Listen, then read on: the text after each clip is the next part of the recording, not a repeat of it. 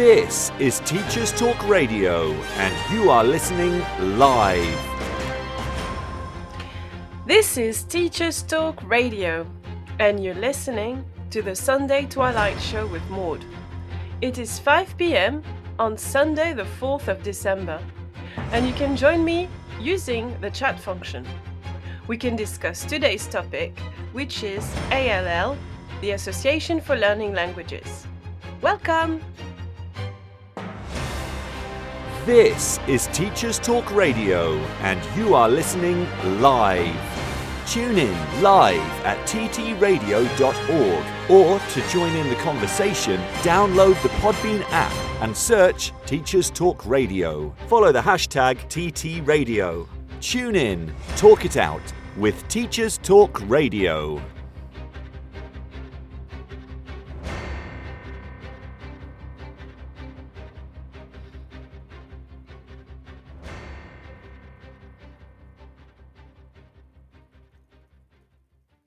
Good late afternoon, or I should say good evening now that the night has fallen already.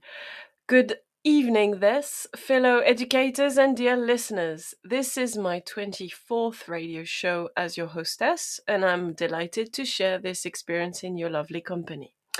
First, I have to introduce myself for any new listeners. I am a French citizen of French and West African ancestry.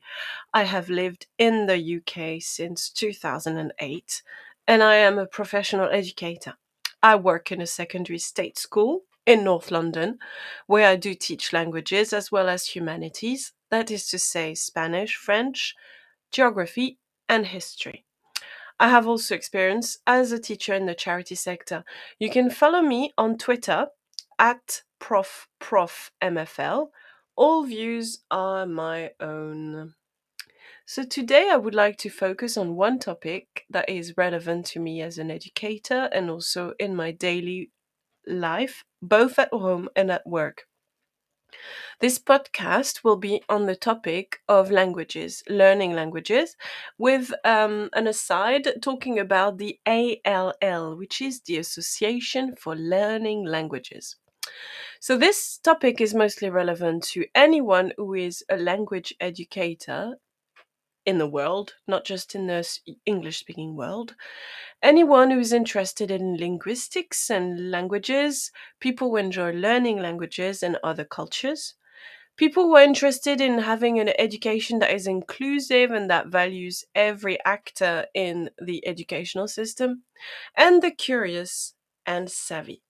So again, if you want to interact live with us, please use Twitter at ProfMFL, or you can use the chat function on ttradio.org. So, first I want to start with a portrayal of what is happening in the United Kingdom. There is a very worrying language deficit in the United Kingdom. Only 7% of the people recorded in the census are more than one language speaker, which means that most of the UK population is monolinguist. So what does that do? Well, in effect, if you look at a map of the United Kingdom, you will see that most people do not speak more than one language. But if we look at the student population, we're going to see that London is obviously represented in dark blue color, because London is the capital and it's also the place where most immigrants come and settle. So you will have lots of students who are considered children with EAL. EAL is an acronym that stands for English as an Additional Language, which means these children speak one language at home and then learn another language at nursery or at school. So London, but also some cities up north, such as Birmingham and Newcastle, have a higher than average rate of children with English as an additional language. So in London, in some boroughs, it's more than 50% of children who speak more than one language, but the majority of the rest of the country, there's less than 12% of children who are speaking more than one language. So, what we call all the other languages that are not English, it depends really. There's lots of different terminology. There's people who use heritage language, community language, home language, and there's also what we study at school, which is sometimes considered differently, and they're called foreign languages. So, to me, the terminology is quite representative of people's vision and ideology. So, I'm going to use mother tongue languages because I think it shows the familial aspect of the language that is spoken by these children. It shows that it's about your family, your heritage, the people who love you, the people who bring you up. I'm not so fond of community languages because I think English can be a community language. And also, it is not really what does it mean? The languages that I've spoken in a community? Well, there's a lot of languages. Are they old languages? Are some dialects? Or are they just a type of language that's been created? Is it street language? What are community languages? I find them quite um, I think it's too vague, this term community. And the term heritage, I also have issues with because, I mean, it depends where you live. If you live in um, Qatar, for instance, the community language might be English. But if you live in Bradford, the community language is going to be maybe Arabic or Urdu or Punjabi. So it depends where you live. And I think it's not really a relevant terminology. So I'm going to call it mother tongue because this is the language you learn with your mother when you're little. And obviously, I might have to refer to community languages, but I just wanted to point out the fact that I find the terminology not very representative. So, in the UK, well, the most spoken languages that are not English are Punjabi. So, Punjabi is a language that comes from South Asia and from India, and there's up to 2 million people in who live outside Asia and do speak Punjabi. So, it's the most common language in Pakistan and India, and the Punjabi language is the third spoken in the UK. Why? Because of colonization and then immigration. So there's 700,000 Bengali speakers in the UK, and most of them, 550,000 of them, are Sylheti speakers. So it's a dialect of Bengali. Amongst these 700,000 Bengali speakers, not all of them will be able to write the language. So there's also a big difference between being a speaker of a language and being fluent in that language to the point where you can read, write, and follow the news and listen to the radio and watch film in that language. Now, the other most spoken immigrant language in the UK is Polish, with the census that dates from 2001 that said that there was 96,000 people who were Polish citizens and who spoke and wrote fluent Polish.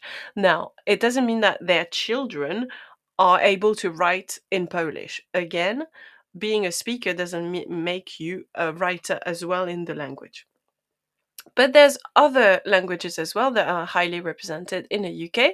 There is Urdu, with immigrant from Pakistani or Indian origins, and there is also people from Afghanistan who can speak Urdu. There's 269,000 speakers in the census from 2011, and then you have Gujarati, another Indian language. You have Mandarin with Chinese. You have Tamil, Arabic, Somali, Romanian, Italian, and Turkish. So, a lot of languages that are representative of the different waves of immigration that the UK has been experiencing for the last 70 years. Saying that, French has always been an immigrant language in the UK because of the Huguenots who left France due to religious persecution and started to come to the UK in the 17th century.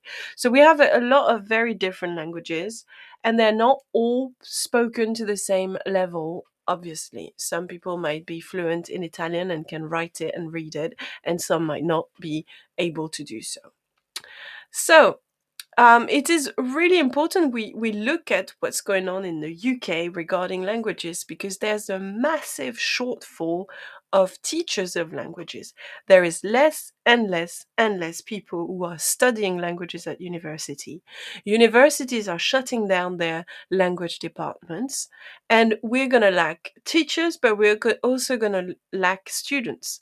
There's less and less students who take languages for their A levels and less students who take language for GCSE, even though the government wanted everybody to study a foreign language.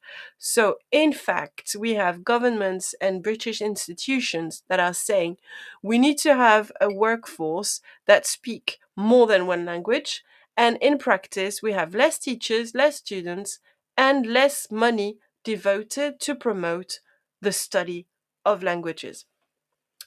I am referring to an article written by Simon Sharon. Sharon, Sharrn. Simon Sharon writes in Teaching Times, so online you can find his article. It is called The Huge Languages Skill Deficit Revealed by Erasmus Exit. So, what does that mean? Since 2016 and the Brexit referendum, the UK has decided to cut ties with the European Union. However, the European Union was offering a lot of money and a lot of funding to help people learn languages. So, the famous program that most people have heard of is Erasmus. And Erasmus was a funding that is still offered to EU people, but not to UK people anymore. Erasmus funds used to fund before 2016 and the Brexit referendum. Erasmus used to fund 4,700 projects, and 128,000 UK people benefited from these projects. Now, because of Brexit, there's no more Erasmus project offered to UK students. Some institutions have been created by the UK government to try and palliate that lack of funding from the EU. There is the Turing program, named after Alan Turing, a very famous decoder who did wonders during the Second World War with his maths and computing, early computing knowledge. Now, the Turing program offers help. I personally, I have written an application for a grant for my students for the Turing program, but the Turing program doesn't have the same budget as Erasmus. So its target number is only 35,000 participants. So compared to what Erasmus was doing, Erasmus was helping 128,000 UK participants. So we have less than a third of that number. So how can we share that budget amongst all the UK students, and who's going to benefit from it? Is it going to be primary school students, secondary, or college students, or university students?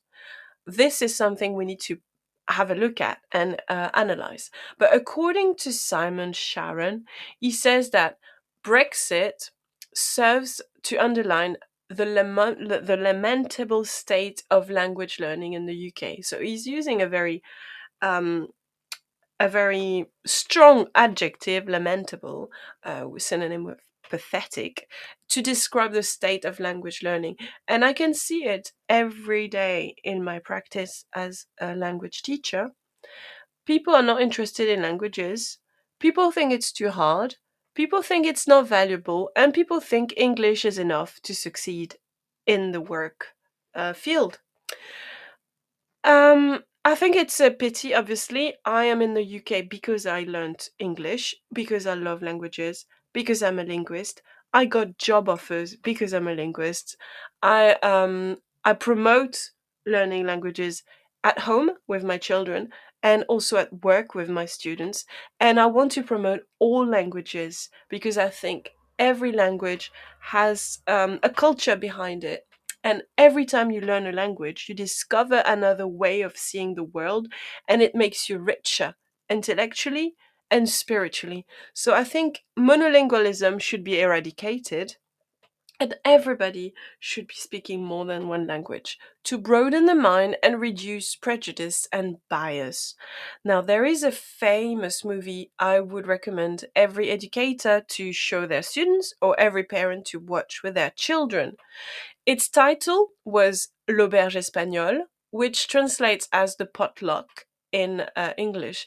It's a film that had funding from different countries, mostly France and Spain, but it also is a French film made by the film director Cédric Clapiche. And L'Auberge Espagnole was filmed a long time ago, 20 years ago, and it represents the freedom my generation experienced when the EU was created. So we had one currency and we could travel. We could travel around Europe. We didn't need to have a visa. We could study in a university in Sweden, and then the year after in Germany, and then the year after we could do a degree in Spain. We could go anywhere, and we were welcome, and we felt that the world was our oyster. So this film is fabulous to show what the European Union did for the young generation. So L'Auberge Espagnole, please show it to your students, particularly in the UK, because they seem to forget the positives about the European Union, and I think L'Auberge Espagnole shows to young people how important the Erasmus program was. Erasmus was particularly valuable because it gave young people from poorer backgrounds the needs to discover an international environment. So, according to a House of Lords report, it offered unparalleled financial support and flexibility to enable people from lower income backgrounds and those with medical needs or disabilities to take part in educational exchanges. And we have lost that because of Brexit. Let's examine what the Turing program is going to offer, but remember, it's not the same budget. So if you want to watch L'Auberge Espagnole, it's Potluck in the UK, and it was called The Spanish Apartment in Australia, and it's a French-Spanish film. So please watch it. This is the beauty of learning languages and living with more than one language. Now, as I've said, the language deficit in the UK is alarming. It is in decline for children aged 11 to 14. The Language Trends Survey has laid bare evidence that there is less and less learning languages for children who come from disadvantaged backgrounds. So it is quite often common in state schools to say to children who are struggling with literacy in English, for instance, that they should just focus on core subjects such as English, maths, and science, and not study a language. And a lot of students are disappeared from language programs that way. There is a higher level of children from free school meals children, so whose family earns less than £8,000 a year of household income. And there's a high number of pupil premium students. I apologize. Pupil premium students are less likely to learn a foreign language. Schools with fewer teaching hours for languages at KS3 are also more likely to have higher proportions of pupils eligible for free school meals and lower overall educational attainment. Schools in the lowest quintile for FSM, so free school meal eligibility, are over twice as likely as those in the highest quintile to offer more than 3 hours of languages per week at KS3. So already in primary school, we see, and also in secondary schools when languages are compulsory, we see that children who are living on the poverty line have less access to this type of learning. It is very worrying, and the British Council is trying to raise awareness against this situation. They say that disadvantaged pupil groups should benefit still from the EU Erasmus program, and the Turing program should also target these children who live in poverty already, financial poverty, and they shouldn't live in language poverty as well. So this is something we need to be aware of as educators. Languages and the study of language is being torpedoed by a plethora of factors such as budget cuts, but also a lack of support from the government, a lack of interest from Ofsted inspectors who do not ask how many people are studying languages, and um, how successful is the studying of languages. And also universities and colleges, because they do not ask for a language as a compulsory requirement. Now, there is the issue of trends in learning languages, and at the moment, European languages have lost a lot of their appeal. There's almost no one who learns Italian now in London. German has almost disappeared. In all the state schools I know in my local area, no one is teaching or studying German. It is gone. And French is also losing ground. Spanish is trying valiantly to struggle on, but it seems that languages have lost their appeal. So, from 2002 to 2018, we've seen a loss, 15% less overall, with 64% less in German, 51% less in French, and only a slight decline for Spanish, but it's not looking good. There's less and less students who are taking A-level language exams in the UK.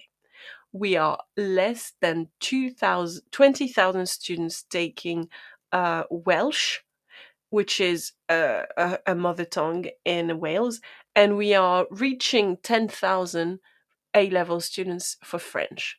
So it's such a small amount. It's really worrying.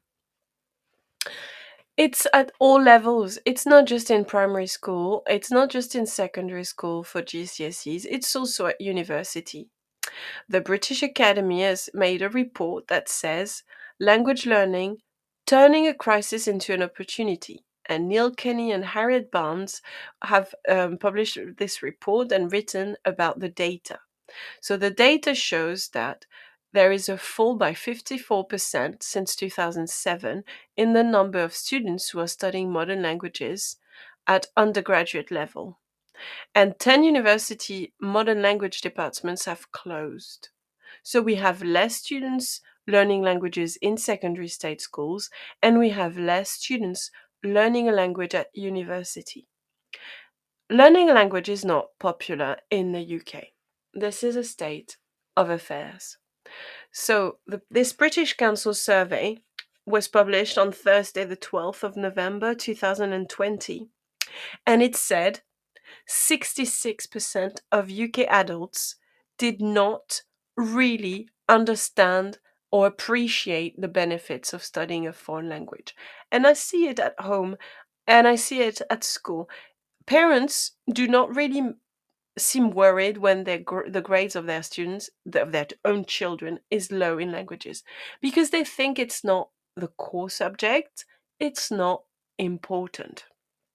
64% of the people who were interrogated for that survey by the British Council said that they had kept up the foreign language they studied, but regretted not spending more time studying it. So it seems like when people actually study a language, they enjoy it, but they realize that they didn't learn it the best way, or they didn't have enough time to devote to it. And then 10% of UK adults tried learning a language during the first lockdown, with smartphone apps being the most popular study method. So it's quite a big number of the adult population that seems to think it's important to do it. I'm not sure studying with an app alone will be enough, though. 66% think of adults asked by the British Council survey, 66% of them said it should be compulsory at primary school, and 79% thought it should be compulsory at secondary school. So it seems that adults are aware that it should be compulsory. And in many schools it is, but still maybe that desire for their children to study doesn't translate as a desire in the student cohort to study. Spanish, French, and Mandarin Chinese are still considered the top 3 most important languages for young people to learn. Why is that? I would say people look at business opportunities, and it's true that Mandarin is becoming very good for business because, it's a billion people market. China, and we might create more link if we understand Mandarin a bit more. Now, for Spanish and French, it's still some of the most spoken languages in the world. There's 270 million people who speak French all over the world. So if you do speak French, you have more opportunities to open new businesses abroad and make money. So it seems that British people realize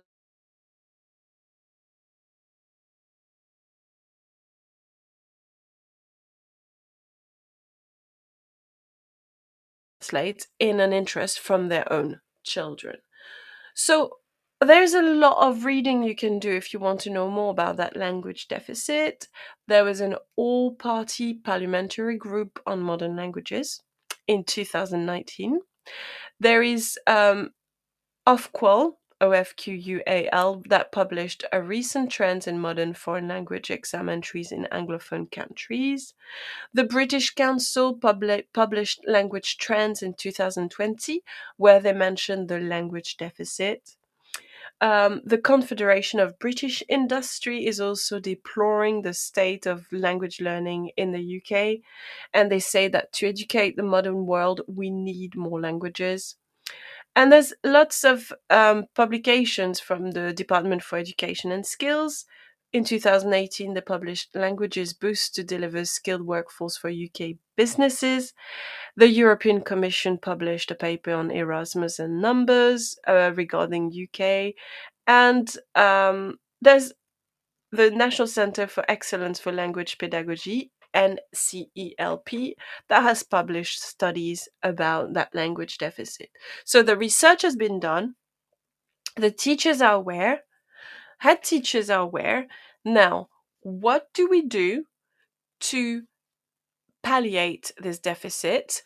Are we putting our money where our mouth is? Well, I'm going to give you some areas of research and some ideas of how to promote languages in your school and in your classroom after the break. So I hope you're going to enjoy the news, and then we get back to our issue of promoting multilingualism in the UK. This show is brought to you in partnership with John Catt Educational, a leading publisher of books, directories, educational guides and magazines specifically aimed at forward-thinking schools in the UK and beyond. Have you checked out their latest releases? Don't miss out! Visit johncattbookshop.com to explore their full range of titles and advance your own professional development today. Happy reading!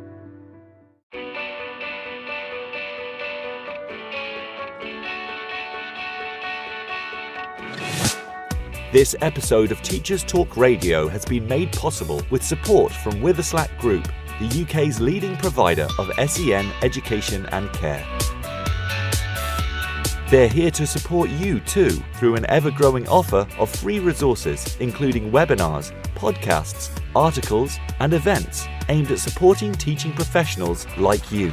Visit their website at www.witherslackgroup.co.uk to find out more. This is Teachers Talk Radio, and this is Teachers Talk Radio News.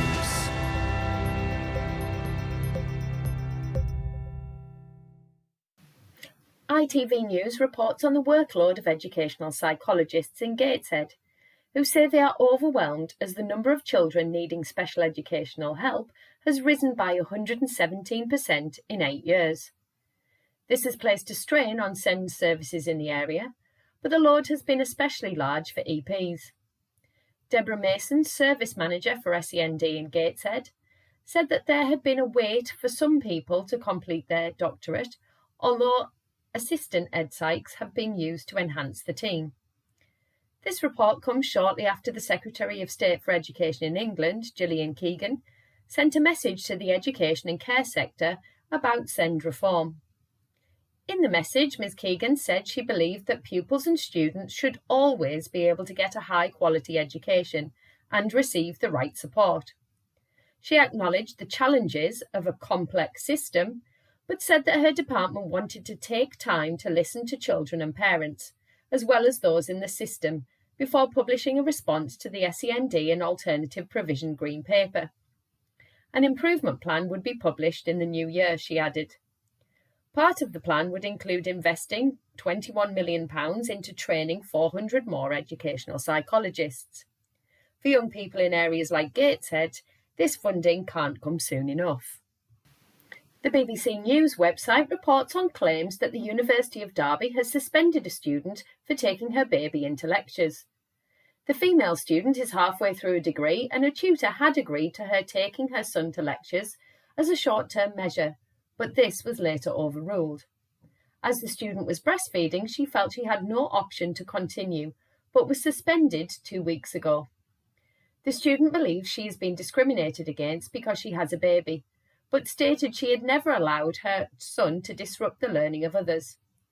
A university spokesman said areas were available on campus for those who needed to breastfeed, but that taking a baby or child into lectures was not allowed for health and safety reasons. Meanwhile, Ulster University has defended itself against claims that it plans to open a campus in Qatar and that will have a negative impact on LGBTQ rights. The university is due to open the campus in Doha in January next year. Speaking on BBC Radio Ulster, Hannah McCulloch, chair of the LGBT Society on the university's Coleraine campus, said she is worried that the university is putting financial gain over a community within their community, and that it will damage the establishment's reputation. A spokesman for the university said, Ulster University believes that education is a route for societal growth, and that many UK universities had partnerships with countries across the Middle East. In Wales, the government has announced free Welsh lessons will be extended to the entire education workforce, including non-teaching staff. Alongside this, a new framework for Welsh in English medium schools has been published, underlining how the Welsh language is integral to the new curriculum for Wales. A sabbatical course is also available for teachers to learn or improve their Welsh. Minister for Education and Welsh Language, Jeremy Miles, said, "We want everyone to enjoy using the Welsh language.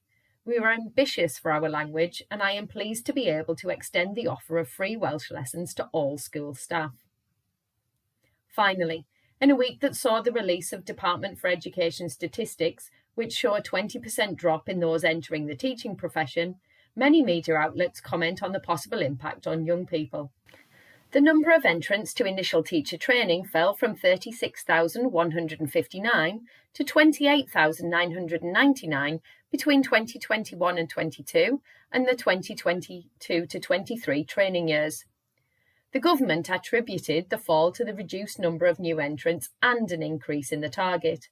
But critics pointed out that the government's recruitment targets for secondary school teacher training has been missed in 9 out of the last 10 years. A DfE spokesperson said, "For teacher trainees in 2023, bursaries and scholarships in key subjects will be available, and we remain committed to raising the starting salary to £30,000. This has been your Teachers Talk Radio News with Joe Fox. This is 2 Minute Tech with Steve Woods, your tech briefing on Teachers Talk Radio. Hello, did you get a bargain on Black Friday? This week I'm going to talk about deals. First, a little bit of history. Tom will be proud of me. Reading up on Wikipedia and seriously condensing what I found, the term Black Friday refers to the Friday after Thanksgiving when the Christmas shopping season starts. Supposedly, it started in the 1950s. Recently, it marked a time of serious bargains, riots and fighting for unbelievable deals. However, are you getting a bargain or are you just led to believe it? Seeing as last Friday was Black Friday, which began last Monday, and next week will still be Black Friday, or for some stores Cyber Monday or Cyber Week, when you get the best deals online, how do you know a price drop is actually a deal? Well, the short answer is you don't. I have a couple of pointers here that may help you, but the underlying advice is buyer beware. If I go with the best known online retailer, when using Amazon, there's a nifty little price tracking website called Camel. This will show you the price data for a product over the time it's been advertised. You can see when it was more expensive and less expensive. If you're on your phone, where most shopping takes place, hit the share icon found next to the product image, go to Camel and paste it into the search box. You can even sign up to email alerts for price drops and add target discount alerts if you're not in a desperate hurry for an item. The next trick is to simply do a web search for the product. You may find it cheaper in a large supermarket store, and although you may need to go and collect it to save on postage, it may be worth the journey. There's also hundreds of coupon and price comparison sites where you may be able to find further discounts. The only caveat being the time you spend researching may actually outweigh the saving you make. I return to my initial warning.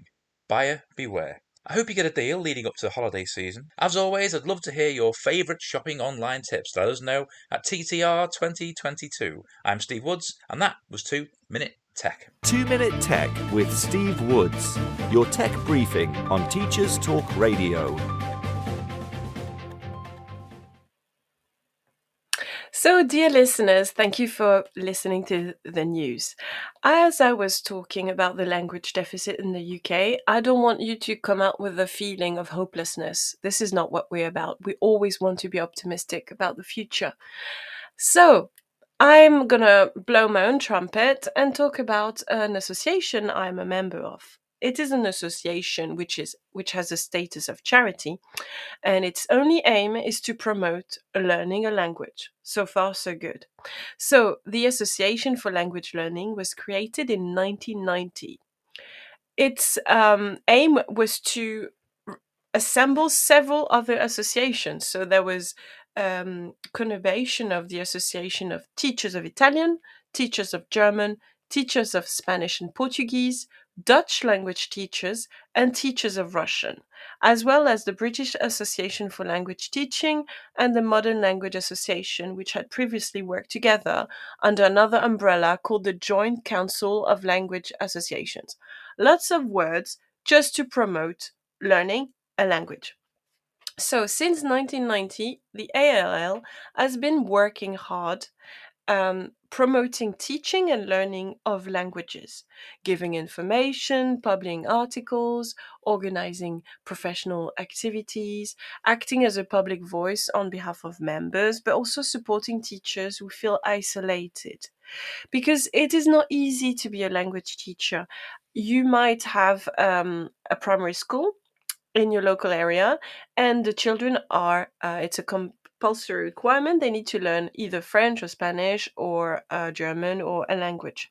And the teacher who is asked to do it is not always a native speaker or is not always a language teacher. It's another subject that the primary school teacher has to do. And it's lonely because they don't always have the training, they don't always have the time to prepare, and they don't always have the network you need. I have a network of Spanish speakers around me, of Danish speakers, of French speakers, and if I need a book or if I need a recommendation for a movie or a song, I just use social media, or I ask my friends and they can give me the book and I can use it with my students. If you're a primary school teacher and you don't really know the language you're teaching so much, you might be lacking all these resources. The ALL, the Association for Language Learning, might help and might offer the support you need. But we're not just working for teachers, we're also working for our students.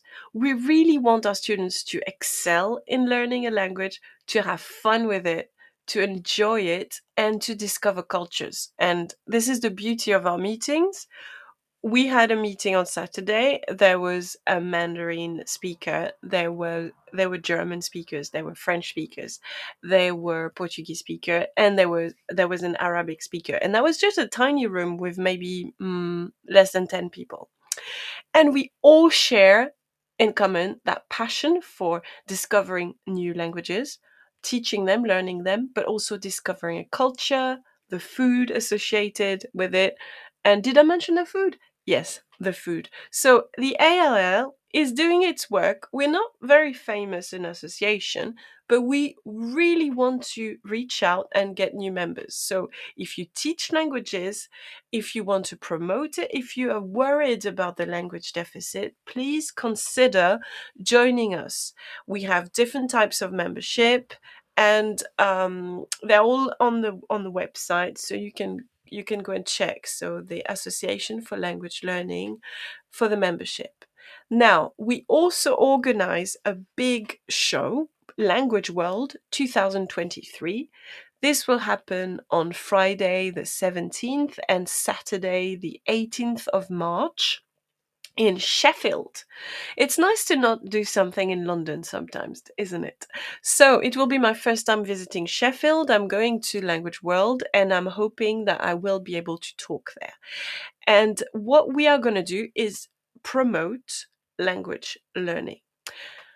What can we tell you about language learning? Well, it's a very difficult task to promote it because it's very political. And I just want to mention the fact that we had a lady who came and talked to us about her experience of teaching Arabic in state schools. And can I just say it was shocking? She had to face Islamophobia and she also had to face racism in her daily working practice. This lady is teaching Arabic, a language, which is a beautiful ancient language, the language of poetry, the language of maths, the language of a very rich culture. And yet, depending on which school she was into, depending on which head teacher she was confronted to, she felt ostracized very often. And I was shocked actually because I didn't expect it to be that bad. I I just asked on Twitter if that was common, and I got some other teachers who told me appalling things, that students were told that they could not speak their mother tongue in the corridor, and children who were scared of filling in a form saying that they spoke another language other than English because they thought they would be put aside or that they would be given extra literacy intervention that they didn't need, or maybe if they needed it they felt like it was putting them in a group, in a category that didn't want to belong to. And a lot of these students and the parents also refuse to say that they speak another language at home, which is so shocking to me because I value my students who have EAL, English as an additional language. And usually, my best students are students who have EAL because they understand how language works. They know how hard it is, but they don't find it stifling. They also are curious and they have transferable skills. For instance, I have an amazing student this year, my lovely David, and he's a Bulgarian speaker, and he's just constantly making references to how grammar works in Bulgarian, and he compares it to French grammar, and we have these great discussion. I have another lovely student who is Greek speaking, and he tells me about accents in Greek, and it's just wonderful. And I really would love any teacher, any head teacher in this country to promote the languages that the students are talking at home. Tell them to come and bring their favorite book. Tell them to read it for World Book Day. It can be a child bedtime story. It doesn't matter the level of difficulty. Just tell them to share with us their mother tongue. I think it's like having a student who is very good at gymnastics or very good at archery or fencing or ballet, and then you ask them to do a show at the end of the year. This is how you make them feel good. So why wouldn't we? I'm very much aware that not all students can write their own language.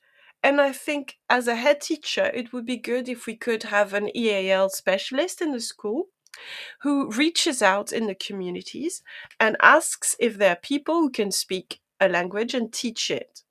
And they would be welcome to come to the school and offer a club. It can be on a voluntary basis as a charity work or as just someone who is retired, and ask them to come and teach the kids their mother tongue and also to teach other people who are willing to learn. And it'd be great if some staff members could join in. So I think we need to be aware that the only languages that you can sit an exam for in the UK at the moment are the GCSE French, German, Italian, Spanish, Polish, Bengali, Urdu, Hebrew, Chinese, Mandarin, and Punjabi. That's 10 languages. 10. languages. I have more than 65 languages spoken in my North London school. Why do we only have 10 languages offered? I talk to my students and they tell me, Miss, every Saturday morning I go to my language school. I do extra work. I learn Greek, I learn Arabic, I learn Danish, I learn other languages. And yet, no one is taking that into account. And I'm tired and I work super hard and I don't get recognition. I have a student who does Arabic as well as French, and she's a wonderful student. And she told me, Miss, I'm so tired. I work so hard. And I'm just thinking, why can't we have an organization that gives extra credits for all these students who do extra work at the weekend, and yet it doesn't count for their GCSE or it doesn't count for their A level? And yet it's a wonderful wealth. It's culture. We should celebrate this and we should give extra credits. Whatever you call it, it could be modeling the university credits or it could be language plus.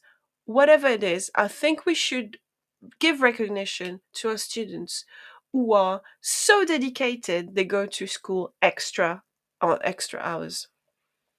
So, what is the Association for Language Learning doing to bridge the language deficit gap? Well, we organize conferences, but also we organize writing competition. And I just want to share with you the fact that I have some students of mine who won the ALL competition. The theme was Outside My Window. And all the students were asked on a voluntary basis if they could write a short poem on the theme of Outside My Windows. The deadline was the 12th of October. I really pushed it with my students. I bored them to death asking for entries. They had to write a little poem. I did say it could be just a few words in another language. The only rule was not to write in English. Absolutely no English. And then they had to draw an illustration. I got some beautiful poetry that I'm hoping to compile into a book at the end of the year if I have enough budget. So I just want to share you, and I'm not going to read it in the original Bulgarian because I don't speak Bulgarian, but my student, my lovely David, a great high achieving student, he wrote it in Bulgarian, but he was so kind enough that when I asked I would like a translation because I don't speak Bulgarian, he did write a translation for me. So I want to share David's poem with you. Winter versus summer. A cluster of winds and clouds gathered together, forming a powerful rainstorm. I can see through my window.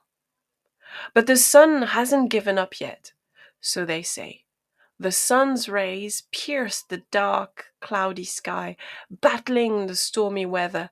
Dark, light, evil, good. As bold and powerful as the reckless rain was, the sun shone and broke the cold and with it the unwelcoming winter. By that time, summer brings warmth and joy to our hearts. For now. So this was David's poem, originally written in Bulgarian, and he translated it for me. David is in year 10, so he's about 14, 15, thereabout. And he's studying French with me, but obviously he can write and read and speak in Bulgarian, and yet there is no GCSE Bulgarian. So David can't get an extra GCSE in his home learning, in his hometown. So I wish we could make an appeal to the exam board, so AQA, Ofqual, and Edexcel. Could you please create enough GCSEs so that my students can sit for their exam in their mother tongue and celebrate their learning and the wealth of languages they speak? It doesn't take that long to prepare an exam. I remember in the first lockdown when teachers were asked to prepare their own exams in 2020, 2021, and we did it unpaid extra. So I'm sure exam boards can actually spare maybe 1 or 2 days asking for a translator to someone translating exam papers in all the languages that are spoken in our community. I know there is 65 languages in my local community, but I think it is the duty of the exam board to create more GCSEs for all the community languages. So this is a daily fight we have to do as teachers, but also as parents. And I've been working in the network of little French schools for more than 10 years now. They are mostly populated by dedicated volunteers, mostly mums, can I just say. It's mostly mothers who create these small Saturday schools. Sometimes, when they're big enough a structure, they can get funding from the French government via the AEFE, the Association pour l'encouragement de l'enseignement du français langue étrangère. So this is an association, a governmental organization that promotes French learning. But we are sometimes struggling. We need to motivate the children. They don't always see the point of waking up on a Saturday morning to learn their mother tongue. We need to have resources. We organize library collection systems. And you know what? We are facing very very expensive local places to rent.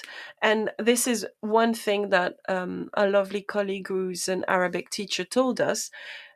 Schools don't always want to let their classrooms at the weekend. And I understand that the caretakers might want some time off from their work. Sadly, we need a space that is safe for our students, that is also with toilets that are for disabled students or for children who are, if primary aged children, toilets that are their height and size. So we need to let schoolrooms, and sometimes schools charge us such an extortionate amount of money. It's almost like they want to stop us from doing our Saturday morning schools. So if I can just launch an appeal, if you are working with a church that has a church hall, or if you work in a school, can you ask them, if ever they are approached by a language school, can you just make them a fair deal so that they can let the rooms for cheap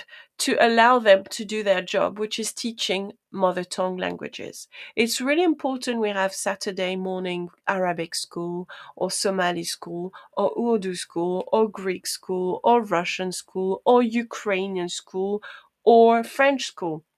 We struggle to find the places to rent the rooms from, and also we can't always afford a very high rent. So please think about us volunteerings and support language schools if you are in a school building that has access to facilities like that. Because let's be honest, it is a political thing. There's powers at play in language learning, and there is such a thing as language inequality.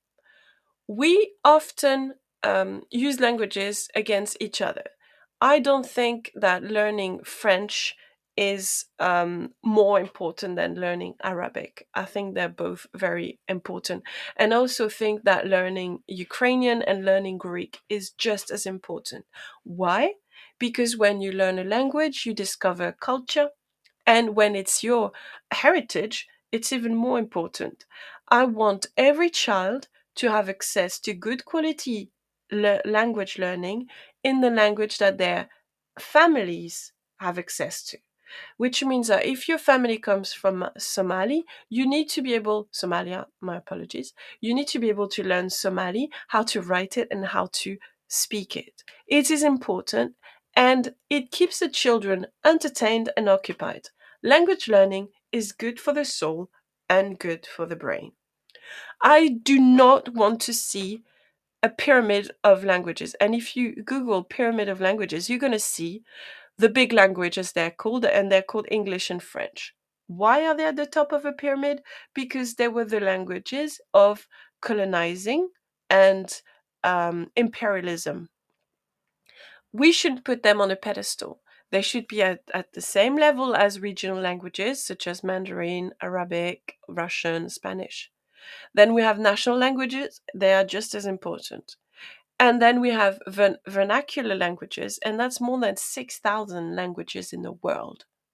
We need to celebrate them. To me, they are just as important as food. We need to embrace all the flavors and learn to taste them. And I want to go back to history, because learning a language is about understanding what was before you and what will happen after. Let's look at the UK. Why is there a language deficit? Well, it's a decision. Because remember, the United Kingdom is made of different countries with different cultures and different languages. I'm going to look at some research which was published by a doctor who has a PhD in history and a certificate in Irish from the University of Limerick. Now, I apologize because I'm going to butcher the pronunciation of his name, because I have absolutely no learning or understanding of Irish language. So I'm going to try and make it sound palatable with a kind of French accent and an English twang. So I apologize. It is not intentional. I just don't know anyone who can tell me how to pronounce it. I tried to look for it on Google and I couldn't find a recording. So this doctor in history and Irish language is called Dr. Padraig Og O'Rourke. That's how I'm going to read it. So I'm just going to spell it. P-A accent D-R-A-I-G, and then O accent G, space O accent, and then the last surname is R-U-A-I-R-C. So I'm not going to pronounce it again because I don't want to hurt anyone's feelings. But he's obviously a specialist of Irish language.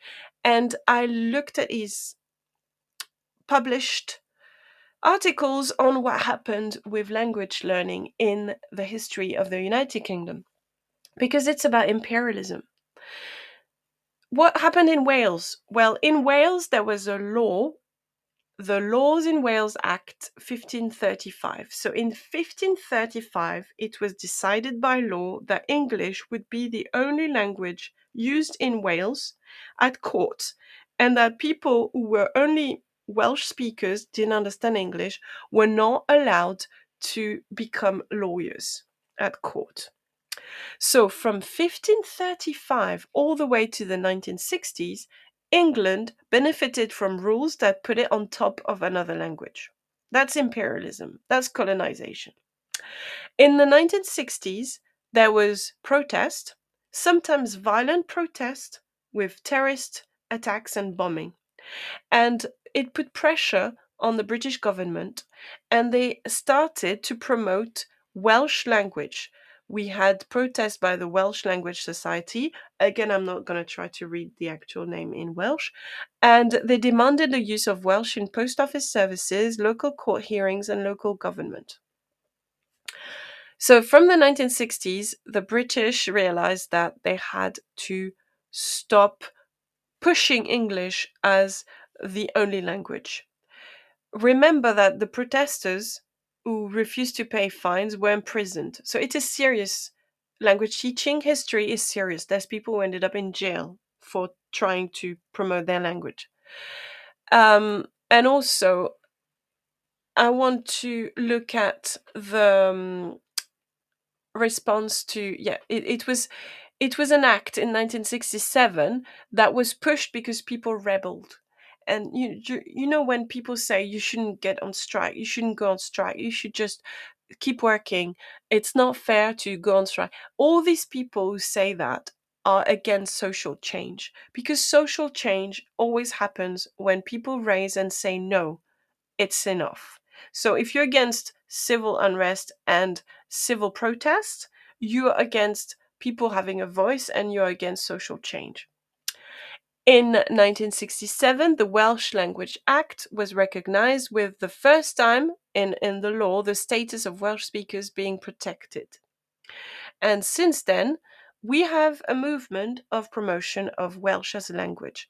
In 2011, the census shows that 19% of the population of Wales speak Welsh. It seems shockingly low to me, that only 20% of Welsh people speak Welsh. But this is what happens when a foreign country takes over and puts in place a law that is discriminatory. Apparently, there's only 11% of these Welsh speakers who can actually fluently speak it and write it. But still, they're fighting back. What happened in Ireland? Ireland and Wales are very different countries, yet they both suffered from English colonization. So the first British law enacted in Ireland happened way earlier than the 16th century in Wales. In Ireland, it happened in 1367.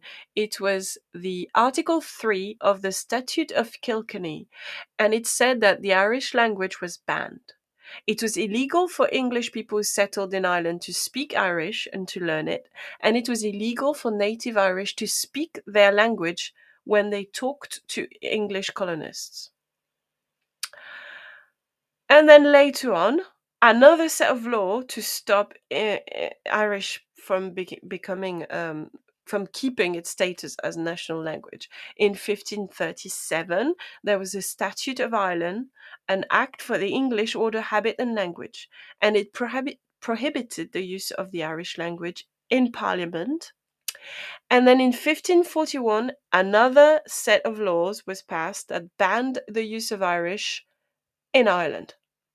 So that was it. 1541, Irish people were not allowed to speak Irish.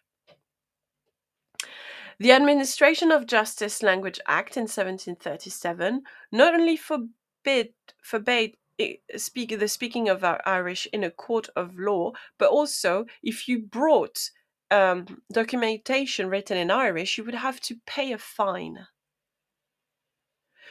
It's only centuries later, in 1998, with the Good Friday Agreement, that the British government under Tony Blair committed to, I quote, recognizing the importance of respect, understanding, and tolerance in relation to linguistic diversity, including the Irish language.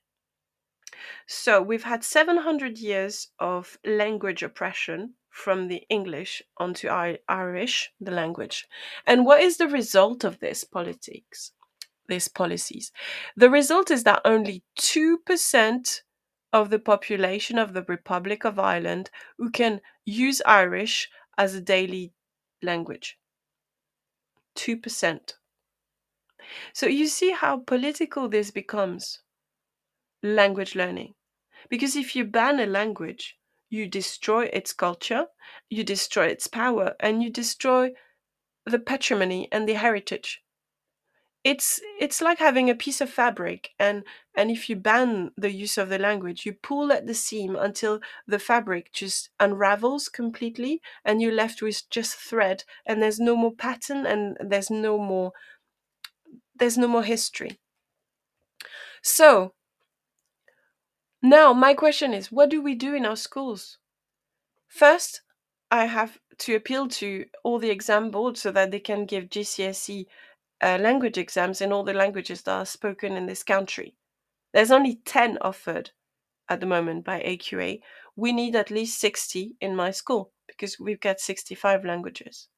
So there's a lot of work from the exam boards. What do we need to do as head teachers, SLT, and teachers? Well, we need to have a policy that promotes language learning.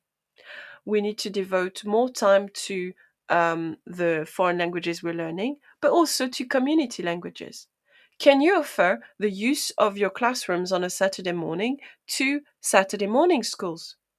Can you make deals so that the cost is not too high, so that the parents can pay for their children to attend Saturday Arabic school or Saturday Greek school or Saturday Polish school? And now, the crucial question: how do we deal with the mother tongue? Do we allow it in the corridors? Because I've been told that some schools do not let kids speak their mother tongue in public. So to me, it's very irksome because I try to speak my mother tongue with my students in the corridors. I am a French native speaker. When I see students outside my classroom, whether I teach them French or Spanish or any other language, I try to say hello to them in the language I teach them. So if I see students that I teach French to, I'm going to say bonjour, comment ça va? And if I teach students that I teach Spanish to, I'm going to say hola, ¿qué tal? And sometimes I see students that I don't teach at all, yet they know I'm a Spanish or French teacher, and sometimes they greet me with that language. And sometimes also I see students who say salam alaikum, and I say alaikum salam, because I know this is their language. And also we have a joke, and sometimes we greet each other in different languages. So we use Japanese or any language we know. It's a kind of a running joke. But it's fun, and it's inclusive, and it makes us smile when we see each other in a corridor. Now, I want to share with you ideas and things I read on Twitter when I talked about it lately.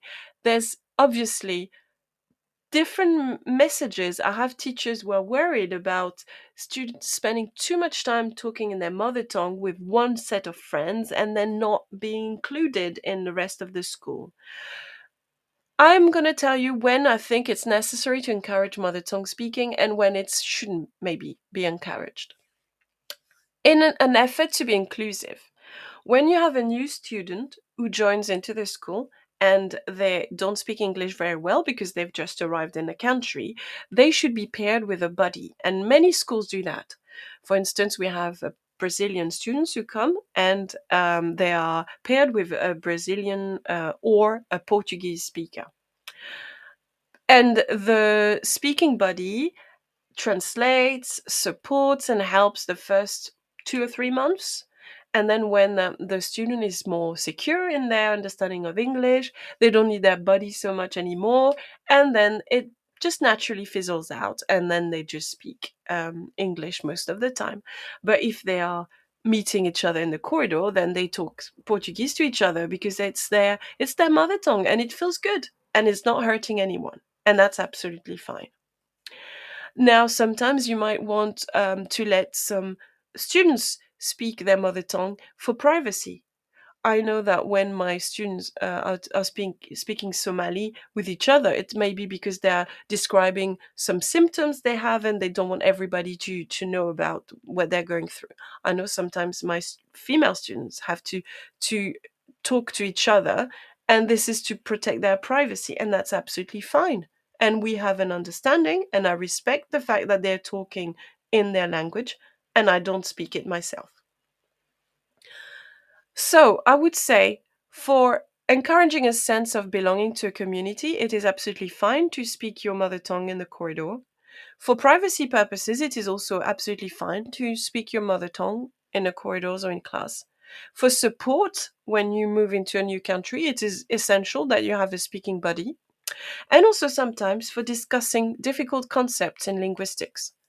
I have students who are Somali speakers, and they sometimes tell us what words are used in their language. And we have discussions, and sometimes they find it hard to explain a concept in linguistics in English, so they revert to their language, and that's absolutely fine. And we know what they're doing, they're discussing a linguistic concept. And I love these moments. I love listening to their language, and I love just the wonder of listening to that code that I don't know about and that I can't decipher. I actually enjoy sometimes listening to languages I don't understand. I pay attention to the musicality of it, and it's actually soothing because I don't have to care about the meaning. I just listen to the music of it. Now, when is it an issue to speak in your mother tongue? Because let's be honest, there's going to be issues. We're humans. We create chaos sometimes, don't we? So, when it's not allowed to speak in your mother tongue, it's clear. It's when you're saying something hurtful, whether you say it in English, in Urdu, or in Somali, or in French, we know the intention is bad. We can tell. So, for bullying, for insults, for making derogatory comments, and we've all been there. We have all had a student who said something rude about you or about another student in their mother tongue. Now, you shouldn't blame the mother tongue for that. It's not the language that is to blame. It's not the code that's been used that is to blame. It's the intention. So whenever you face this kind of situation, you need to say it loud and clear. Bullying, derogatory comments, insults are banned from our classroom in English. They're banned in any other languages. And when the classroom rules are clear, you don't even need to explain why. It's obvious. So I don't think the issue of what if they say something rude in another language. A child who is rude is going to be able to be rude in all languages. I mean, you could ban every language, they would find an insult on the internet. So this is not the issue there. If someone is being rude, it's an issue of behavior. It's not an issue of language. And if they use a language, don't blame the language, blame the child's attitude. Please don't blame the language. It has nothing to do with the intention. So what can you do in school to promote the mother tongue in very specific ways? Well, it's simple. You need to nurture your students with English as an additional language first. So make sure they're welcome. Make sure they're equipped with the best resources to start their journey into your school. Create a visual school guide with less to no English writing. Use visuals and tell them what they need for a daily routine day. You need to also create a local community of native speakers who can come to the school. You need to make sure they're DBS checked, but they can read the school policy, translate it, and describe a normal school routine in all the languages that are spoken. Make sure you have a bank of different school rules written in all the languages you need. Ask for English as an additional language support. Get the exam boards to prepare more exam papers in other languages. It's an urgency. It's an emergency. Money shouldn't be an excuse. It's not that difficult to create an exam paper. Teachers did it for free during the lockdown. So exam boards should get their act together and do the same. Ask people in your community who speak different languages to come and be translators, but also support workers and liaise with the council. You might be surprised at the number of retired former nurses or lawyers or bus drivers who speak more than one language and would be delighted to help teaching it in your school or to create resources for you to use. Ask the students to create the immigrant cookbook or the language cookbook. So everyone brings a recipe, a picture of the food they created, and you collate it all together and you create your own school recipe book. The Bedtime Story podcast. Ask each parent to come with their child and read a very dear bedtime story to them. They're going to read it in their own language. So you might end up having Handa's surprise in Kikuyu language, or you might end up having Peppa Pig in Mandarin. It doesn't matter. You record it and then you promote it. Organize a summer fair stall, and each stand or each stall represent a country. Ask them to bring food items, traditional toys, national dish, and also samples of their own culture. Create your own listening project. Ask the children who have parents or grandparents who speak another language to interview their family members, talking about their experience of learning English and also their love for their language. Ask them for their favorite English word and for their favorite word in their mother tongue. For your information, my favorite English word is a lullaby. I feel like the alliteration in L is very soothing, and it also evokes ideas of softness and freshness and tenderness whenever I hear the word lullaby. And my favorite French word is tintinnabulé, which also has the same kind of, it means something that makes the sound of a little bell when you shake it. So lullaby and tintinnabulé. Ask your students. It's a great thing to engage with their family members And they can either record them using a website such as Vocaroo, or they can just write down what their family members said. And again, I'm insisting, try and reach out to local community schools, get some schools to use your classroom facilities on a Saturday morning. You will find that there's a Russian community, a Ukrainian community, a Greek community, or Spanish community that just needs a student hall or a classroom to teach once a week. It might be after school hours, or it might be on Saturday mornings, but it's the best way to create link with your local community. And it also can give extra cash that you can use for the school and maybe to organize school trips abroad. Another thing you can do if you really want to support language learning is to invite speakers. Reach out to the embassies. There might, even if you don't live in London, you might have a small consulate or a branch of the embassy near you, and they can invite a speaker to come to your school and talk about their culture. Or you might organize a day trip to an embassy if you have a big Polish community, for instance. Make them visit the Polish embassy and try and find a shop where you can buy Polish delicacies in London. So there is a plethora of ideas. Please, please, please make sure you encourage everyone to learn languages. You might want to offer lessons for staff. Many members of staff are going to travel in their holidays. This is the beauty of being a teacher, right? If you can travel on holidays. So they might go to France, they might go to Spain, they might go to Greece. Ask if there's a member of the community who can come and teach them some basic sentences. At the end of the day, we all need to be able to say, necesito una cerveza, por favor, in all languages, don't we? So I hope you found this useful. I just wanted to really raise the awareness that we can't ban mother tongue speaking in schools. This is counterproductive. We need to embrace other languages. We can't keep our imperialistic, patronizing ways and think that English is the only way. It's by being diverse that we will succeed. We need to learn words in many languages. So I'm going to let you listen to the news before leaving you. And I hope you found this interesting and thought-provoking. This show is brought to you in partnership with John Catt Educational, a leading publisher of books, directories, educational guides and magazines specifically aimed at forward-thinking schools in the UK and beyond. Have you checked out their latest releases? Don't miss out! Visit johncattbookshop.com to explore their full range of titles and advance your own professional development today. Happy reading!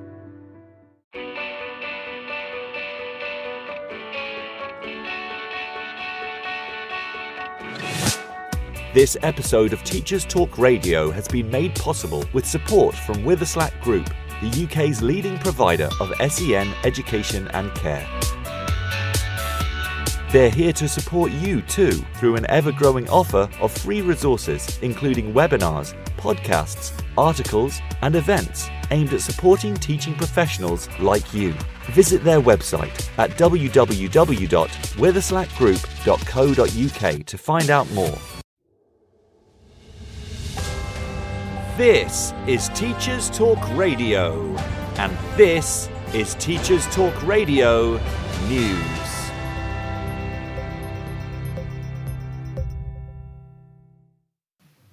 ITV News reports on the workload of educational psychologists in Gateshead, who say they are overwhelmed as the number of children needing special educational help has risen by 117% in 8 years.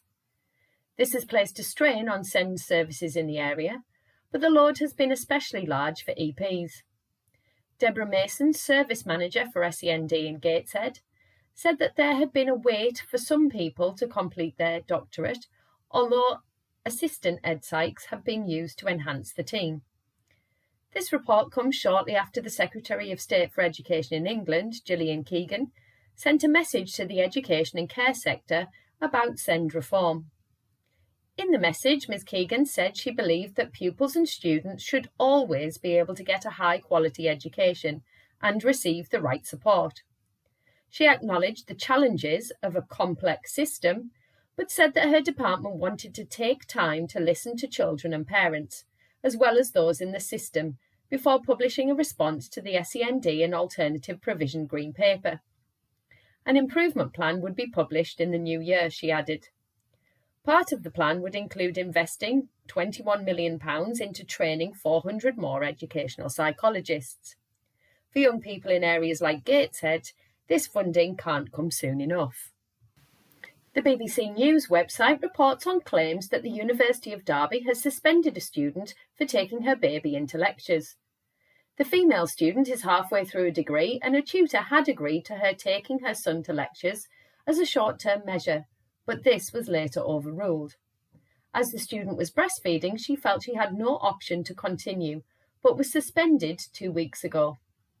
The student believes she has been discriminated against because she has a baby, but stated she had never allowed her son to disrupt the learning of others. A university spokesman said areas were available on campus for those who needed to breastfeed, but that taking a baby or child into lectures was not allowed for health and safety reasons. Meanwhile, Ulster University has defended itself against claims that it plans to open a campus in Qatar and that will have a negative impact on LGBTQ rights. The university is due to open the campus in Doha in January next year.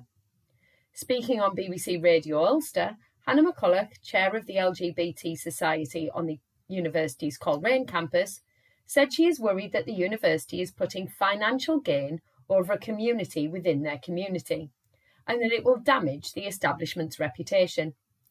A spokesman for the university said, Ulster University believes that education is a route for societal growth, and that many UK universities had partnerships with countries across the Middle East. In Wales, the government has announced free Welsh lessons will be extended to the entire education workforce, including non-teaching staff.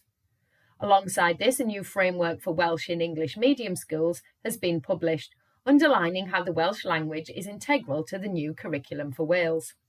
A sabbatical course is also available for teachers to learn or improve their Welsh. Minister for Education and Welsh Language, Jeremy Miles, said, "We want everyone to enjoy using the Welsh language. We are ambitious for our language, and I am pleased to be able to extend the offer of free Welsh lessons to all school staff." Finally, in a week that saw the release of Department for Education statistics, which show a 20% drop in those entering the teaching profession, many media outlets comment on the possible impact on young people. The number of entrants to initial teacher training fell from 36,159 to 28,999 between 2021 and 22 and the 2022 to 23 training years. The government attributed the fall to the reduced number of new entrants and an increase in the target. But critics pointed out that the government's recruitment targets for secondary school teacher training has been missed in 9 out of the last 10 years. A DfE spokesperson said, "For teacher trainees in 2023, bursaries and scholarships in key subjects will be available, and we remain committed to raising the starting salary to £30,000. This has been your Teachers Talk Radio News with Joe Fox. This is 2 Minute Tech with Steve Woods, your tech briefing on Teachers Talk Radio. Hello, did you get a bargain on Black Friday? This week I'm going to talk about deals. First, a little bit of history. Tom will be proud of me. Reading up on Wikipedia and seriously condensing what I found, the term Black Friday refers to the Friday after Thanksgiving when the Christmas shopping season starts. Supposedly, it started in the 1950s. Recently, it marked a time of serious bargains, riots and fighting for unbelievable deals. However, are you getting a bargain or are you just led to believe it? Seeing as last Friday was Black Friday, which began last Monday, and next week will still be Black Friday, or for some stores Cyber Monday or Cyber Week, when you get the best deals online, how do you know a price drop is actually a deal? Well, the short answer is you don't. I have a couple of pointers here that may help you, but the underlying advice is buyer beware. If I go with the best known online retailer, when using Amazon, there's a nifty little price tracking website called Camel. This will show you the price data for a product over the time it's been advertised. You can see when it was more expensive and less expensive if you're on your phone, where most shopping takes place. hit the share icon found next to the product image, go to Camel Camel Camel and paste it into the search box. You can even sign up to email alerts for price drops and add target discount alerts if you're not in a desperate hurry for an item. The next trick is to simply do a web search for the product. You may find it cheaper in a large supermarket store, and although you may need to go and collect it to save on postage, it may be worth the journey. There's also hundreds of coupon and price comparison sites where you may be able to find further discounts. The only caveat being the time you spend researching may actually outweigh the saving you make. I return to my initial warning. Buyer beware. I hope you get a deal leading up to the holiday season. As always, I'd love to hear your favourite shopping online tips. Let us know at TTR 2022. I'm Steve Woods, and that was 2 Minute Tech. 2 Minute Tech with Steve Woods, your tech briefing on Teachers Talk Radio. Thank you for listening to today's podcast, which was about the learning deficit in the UK concerning languages and what we can do to alleviate it.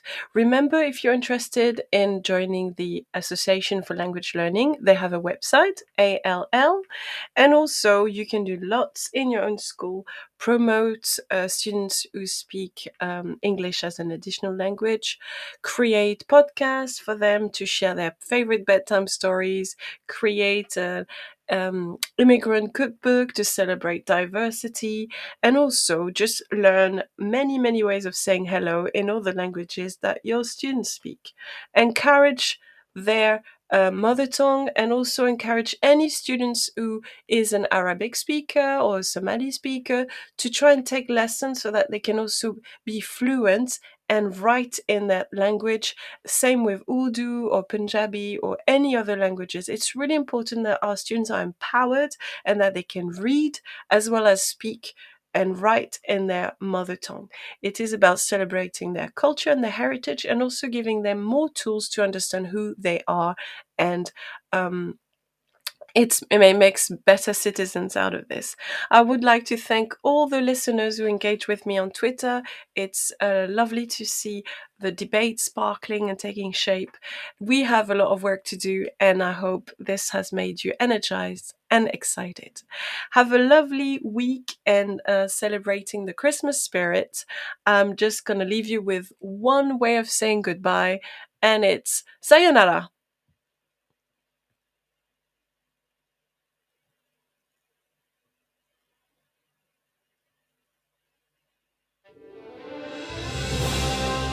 You've been listening to Teachers Talk Radio. Tune in live and listen back at ttradio.org.